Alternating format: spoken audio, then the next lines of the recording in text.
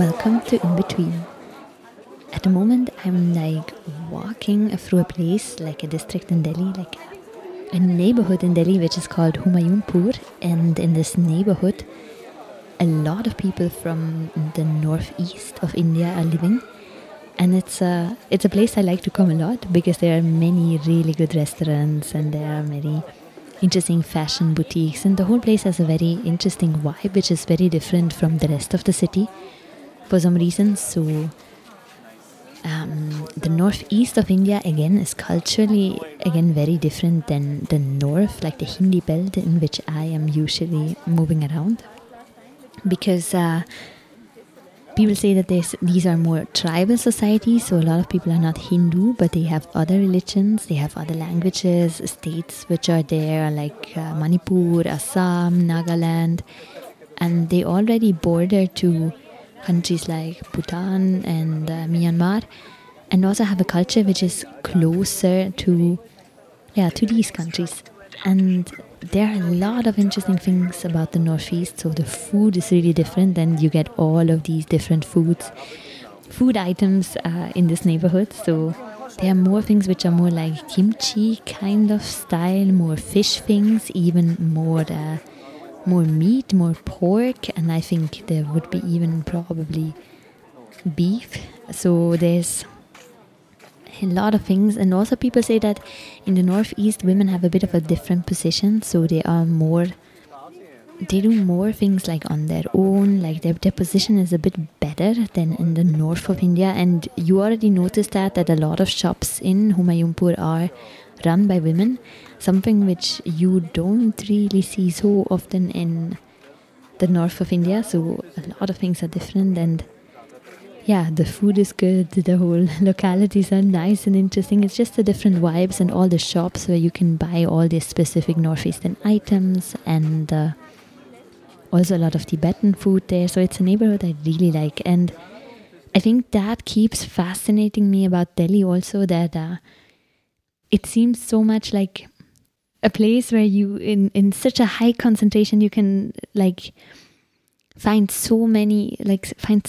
so much of the cultural diversity which India has. So there are many more neighborhoods of different communities and people from different states or language groups or whatever, which you can go to just in Delhi. You don't have to leave Delhi, but still you see so much of this cultural diversity, and I just really love that.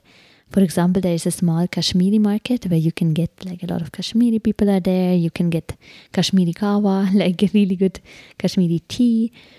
There is a place close to the National School of Drama where a lot of people from South India, especially Telugu-speaking people, sell some South Indian items like banana chips and all kinds of very South Indian things. And you can go there. There is Majnu Ka Tila, which is a Tibetan colony where you can buy really good scarves and eat really good Tibetan food. Or there's a Bengali market, like a Bengali colony, where you can eat fish curry and where you can have Bengali sweets. And for me, it's so interesting how in these small places or neighborhoods, then all these people gather, which come from that special place to speak their language, to have their local foods, and maybe also just to connect, like now that they're in this big city, which is different. And I think that also makes the character of Delhi in so many ways, that they're it's really all this cultural diversity seems to be concentrated in this city. And for someone like me, this is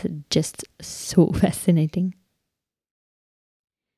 Then I want to tell a small anecdote which I haven't told you. So a few episodes ago, I told you about this bike trip to Rajasthan, and on that bike trip something happened which I haven't told you yet because I wanted to see how it's gonna develop. So while we were driving back to Jaipur, for some reason I was stupid enough to put my heel on the silencer, but I didn't notice that. So because we had the luggage tied to the bike in a way that I had to sit a bit not completely straight, a bit more to one side, and it was kind of uncomfortable. And I think somehow like that, I slowly switched my heel more back until it touched the silencer, and I didn't notice. We were driving on the highway with 60 kilometers per hour, and eventually we stopped because there were some really nice fields, and we wanted to take a picture. Like, so nice that there should be like like mustard fields, like all yellow, and you expected a Bollywood film to be shot there any moment. And when I got off the bike, I realized, oh, wait a minute, like my whole heel has melted, because the shoes I was wearing are like some black boots, but they are rather cheap, and they are not leather or something, they were like plastic probably. And the whole heel had melted, and it had left a really nasty stain, black stain also on the silencer of the bike. And I was so sorry. And yeah, how could I be so stupid? No idea. And I didn't realize it at all. So when we got to Jaipur, I bought some new shoes that I have something to wear right now at least. And we went into one shoe shop, and there was this really old guy, and he was so immersed in his work, like he barely looked up to talk to us. And we asked him if he can fix it. And he said, yeah, he can, but he needs 3 days. And we were like, tomorrow we actually plan to be back in Delhi. What should we do? And eventually I left the shoes with him. I paid him some 600 rupees. That's not even $10. And he said he will replace the heel and on both shoes so that they fit together, and then send the shoes back to Delhi. And I was like, let's see if this is going to happen. If they will ever get to Delhi.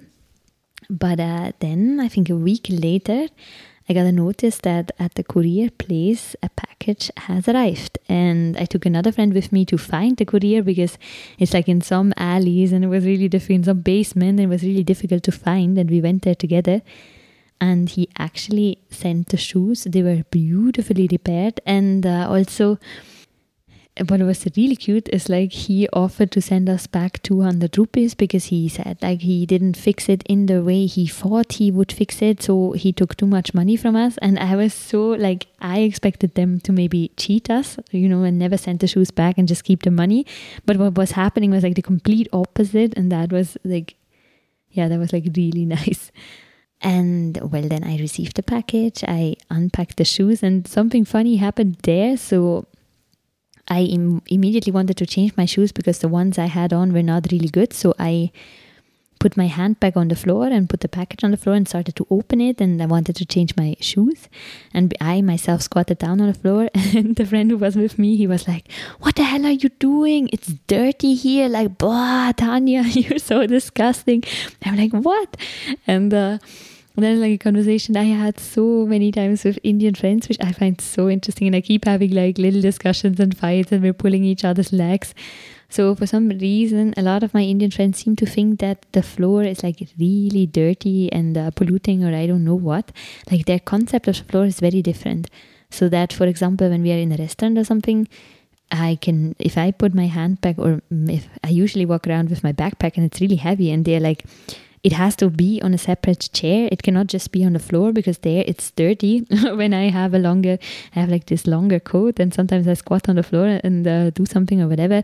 They're like, oh my God, are you mopping the floor with your coat or what? Like, it's so disgusting. And it's always like how the floor is dirty, and you shouldn't put anything, any item of clothing or any backpack there. And it's so interesting that for me, then I asked them, but as kids, did you never play on the floor? I mean, they were like, yeah, but there where it's clean. And I'm like, but I don't feel like, and I was like, but at home I always put my backpack on the floor. And they say like, yeah, but the floor is cleaner in Europe. And I'm like, no, it's not cleaner. It's like, I would be more scared to like eat something in India and then maybe getting sick than getting some bacteria from the floor. And that's very interesting. So somehow the concept of the floor is very different in my Indian friends' heads. Way more dirty than it's in my head, and something about it is really interesting. And also at this occasion again, when we went to pick up the shoes, like that came in again, and I'm just really finding it also social anthropologically interesting. So I would like to know like how this developed, or in what is it connected to, and in what way is that concept so different. I would really like to know. Then another small collection of anecdotes, which I would title Unthinkable, because sometimes a lot of things happen to me which would be unthinkable back home in Switzerland, but they have become so normal for me in India, or I have gotten used to them. Like, for example, the other day I was like on the phone with someone from Switzerland, and I was like walking, and then I came to the place where all the rickshaw drivers were waiting. So I was like, hey, wait a minute. And then I had like I was haggling with the rickshaw drivers and was telling them like, no, this is too much. I'm not taking this. I'm only paying this. No, this is wrong, blah, blah, blah. And I was like kind of, not fighting, but a little bit rude. But from living in Delhi for a longer time, I know that you have to be a little bit rude and have to fight a little bit, else people will always cheat you on a lot of money, especially me. And then I got back on the phone. He was like, wow, that was like a completely different Tanya. And I was like, yeah, it's true, because it probably sounded quite rude, and I would never talk so rude in Switzerland, because it's culturally you just couldn't do that. And it's like, yeah, it's very interesting. Yeah, in general, I feel like in the Hindi language, the imperative is used a lot. So there also is something that you command people around a lot. In a way, you wouldn't do it in German. And I sometimes forget that and then do it in German, and it irritates people. And another thing is, for example, the other day I was like eating, and we had ordered a lot of food with friends, and we were sharing all the dishes. And I was like telling a story, and I had like my hand in the plate of someone else, getting my food out of there. And then in my mind for a second I stopped. I was like, wow, this would be unthinkable at home. And then I carried on. And these moments somehow are still kind of precious. I don't know. Another thing, of course, is the thing with the chairs, right? When they're like, I don't know, in Switzerland, if you would sit in a restaurant and you would occupy 3 chairs with your bags and your helmet, so you don't have to put them on the dirty floor, and that would be very rude. There's like some sense of entitlement in there. And because I feel like at home, like the major aim is to not make anyone around you uncomfortable. If possible, don't disturb anyone, don't make anyone uncomfortable. And here, in the beginning, for me, this was so hard. I was like, wow, this is so rude. We cannot do that. And I was all the time like, I was so stressed whenever like friends would do that. And by now I've gotten used to it, but it's like, I don't know, it's really strange. And I don't think all Indian people do that. I wouldn't want to generalize, but there is like, a lot of my friends are doing this, and I realized how now I'm more relaxed. I'm used to it. But earlier I thought, wow, this was so difficult. And the other day I was in the car in a traffic jam with a friend, and then there was another car, and that driver was constantly honking, like he wouldn't put his hand off the honk basically. And then everyone kind of made space, and he managed to slip through the traffic jam, and we were laughing about it. I mean, generally in traffic in India, like honking seems to be a way of communicating, while at home it's like, I don't know, you only honk if someone is doing a really, really terrible mistake and you want to let the other person know, like, what the fuck, or this is dangerous, or if a soccer match has been won.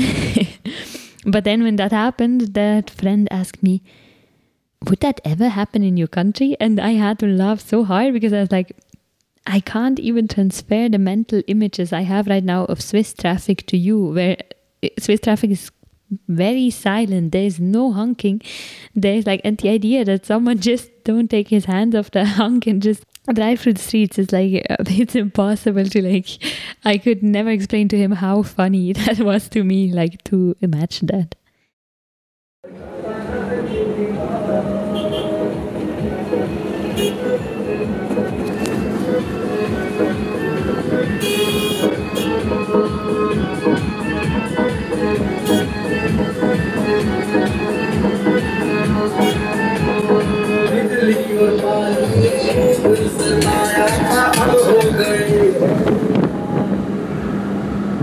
Right now I'm in a rickshaw, and what you're hearing in the background is the noise of a big truck which is in front of us. And the truck is like basically part of an election campaign, because I recognize the song.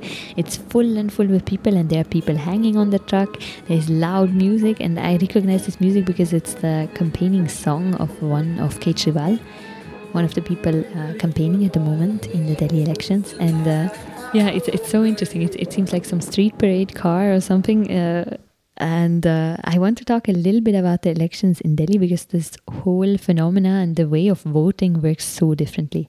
So, for example, there is Kejriwal. There's one person who has created like a a song, a campaign song, and like every morning close to my house there a car drives by playing that song, or there's also a BJP car, that's the other party, a BJP car in the neighborhood with flags, and there's also some campaigning going on there.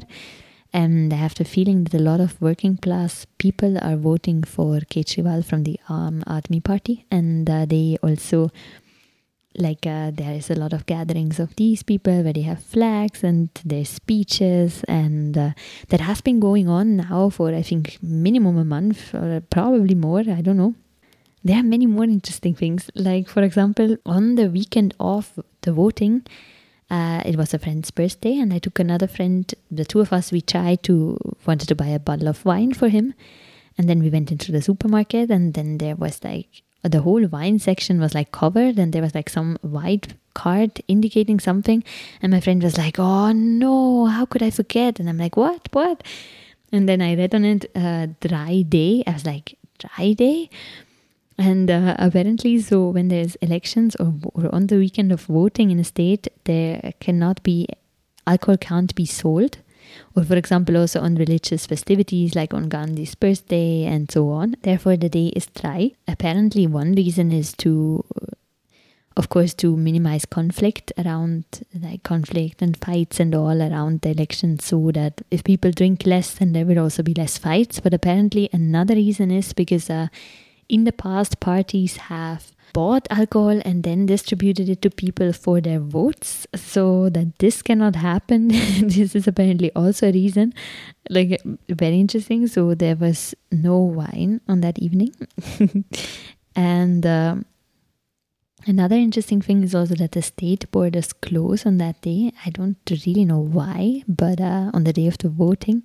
And also the voting itself, like from Switzerland, I'm so used that whenever we have elections or something, you have like weeks, and you submit your election, like your vote, by mail, and only if you're really late, if you haven't voted in all these weeks and the issue is really important to you, or like the person, that thing is really important to you, then you would get up early morning on a Sunday to go to the actual voting place and place your vote.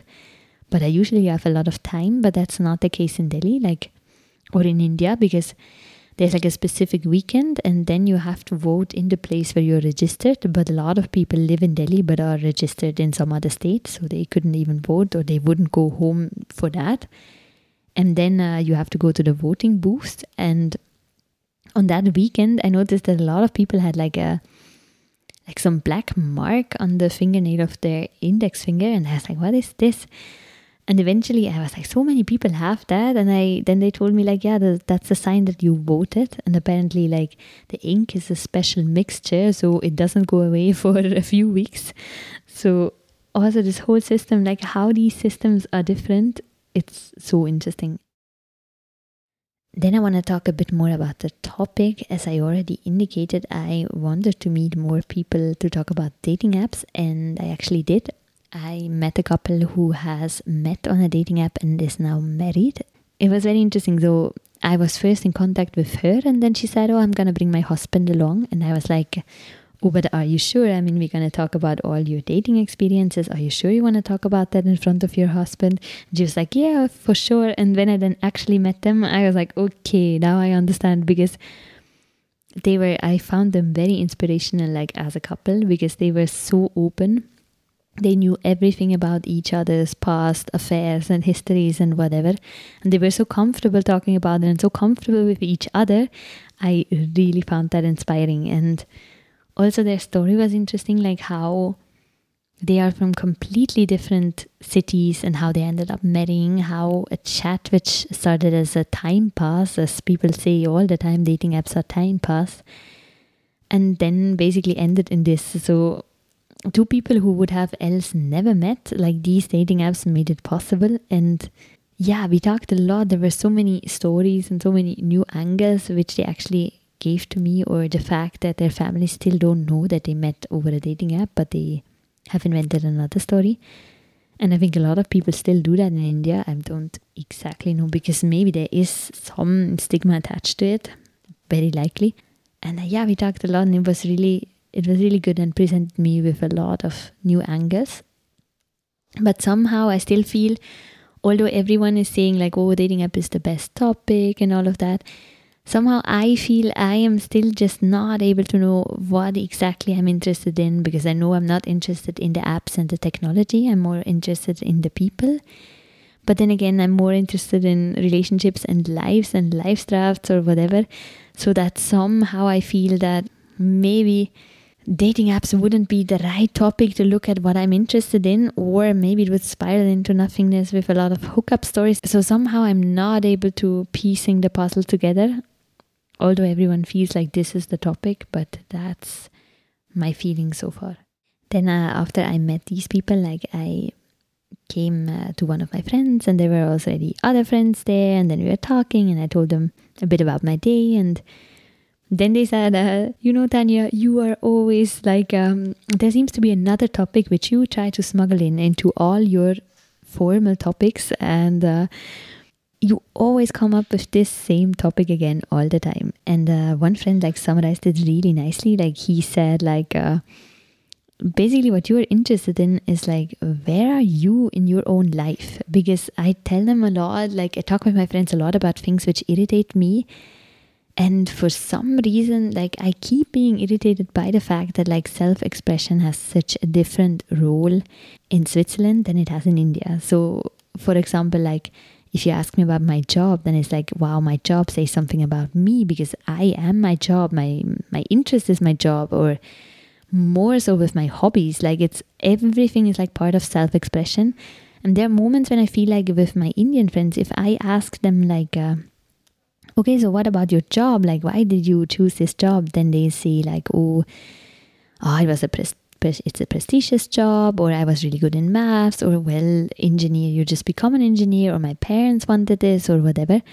And it's like, again, I'm already feeling like, but where are you in this job? And then usually I try to talk, okay, so then what are your hobbies? As I pointed out before, there are not so many hobbies.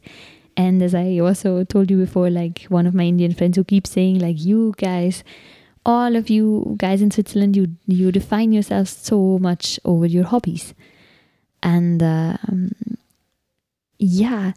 then when I'm asking like, what are you passionate about? Like, where are you in your own lives? And there are moments when like some Indian lives feel really a little bit empty to me. And it's strange. It's a phenomenon. I cannot really describe it, but it keeps creeping back and interesting me, and somehow how self-expression works so differently. And yeah, a little bit I'm enjoying like this format of the podcast where I can just think about these thoughts and progress out loud without having to, I don't know, deliver something which is already completely thought through, because I can just hear myself talking and see how I feel about it when I like actually voice what I'm thinking. But this is just one thought which keeps coming back. Then at the very end, I want to talk about one more place which was on my list. So I keep reading about interesting places, and then I really want to go and visit them. And about that place, I've been reading so much. So it's also a Sufi dargah, but it's dedicated to a female Sufi saint. So her name is Bibi Fatima Sam Dargah. I'm not sure if I'm pronouncing it right. And what I read about it was like that it's one of the cleanest and quietest, most beautiful Sufi places that you can go to in Delhi. And it really was like this. Like when I went there, like first you like drive through these neighborhoods, and they are like very green and very quiet. You hear the birds, they're like super beautiful. And then when I reached the dargah, outside of it there were like two Muslim men like in long robes sitting on the floor on like on a towel, and they were smoking shisha or hookah, however you want to call it, and having chai and chatting. It was already like a very beautiful picture. And then I like washed my hands and feet there, like the way you have to do it. And there was like a younger couple also there. And then the older guy, like one of the two old men, he said to her like, oh, is the water cold? I see you're freezing. She was like, yeah, haven't you installed the geyser yet here? And then both of them were laughing.